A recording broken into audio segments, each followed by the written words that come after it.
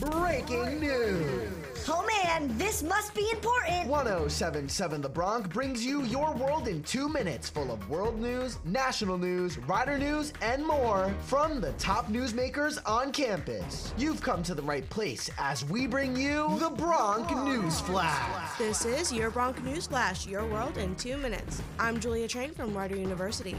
On Monday, 2 Chinese men were charged in connection with opening and operating a secret police station located in Lower Manhattan for the Ministry of Public Security of the People's Republic of China. Lu Jianwang and Chen Jinping were arrested early Monday morning at their homes in New York City. Each was charged with conspiring to act as an agent of the Chinese government and obstruction of justice. If convicted, they could face up to 20 years in prison. More than 40 Chinese security officers and their associates created thousands of fake social media accounts to harass China's critics. The Brooklyn U.S. Attorney's Office charged 34 defendants with conspiracy to transmit foreign threats and conspiracy to commit interstate harassment. All of the defendants are at large and believed to be overseas.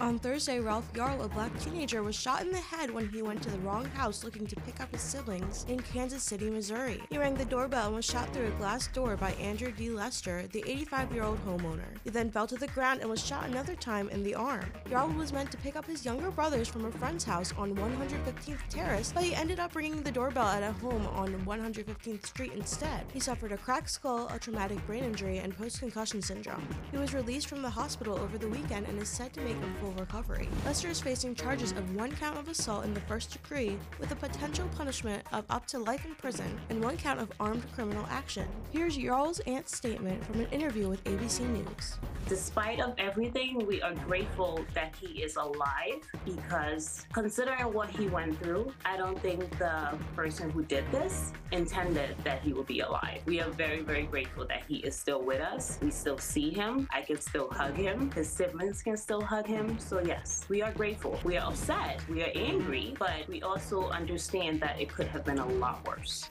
On Monday, 3 Mercer County men were arrested and charged in a homicide that happened on Easter Sunday in Trenton. Joseph Faison and Justin Malkin of Trenton and Darren Utsi of Hamilton were charged with first-degree murder, second-degree possession of a weapon for an unlawful purpose, and related charges. On Easter Sunday, Trenton police responded to a report of multiple shots fired in the area of Lamberton and Federal Streets. Responding officers located a man who they say had been shot in the driver's seat of his 2010 Infiniti G37. The vehicle and the victim, who was later identified as Yost Tolentino of Trenton, were struck multiple times by gunfire. Tolentino was rushed to Capitol Health Regional Medical Center where he was pronounced dead. And that was your Bronc News Flash, your world in 2 minutes. I'm Julia Train.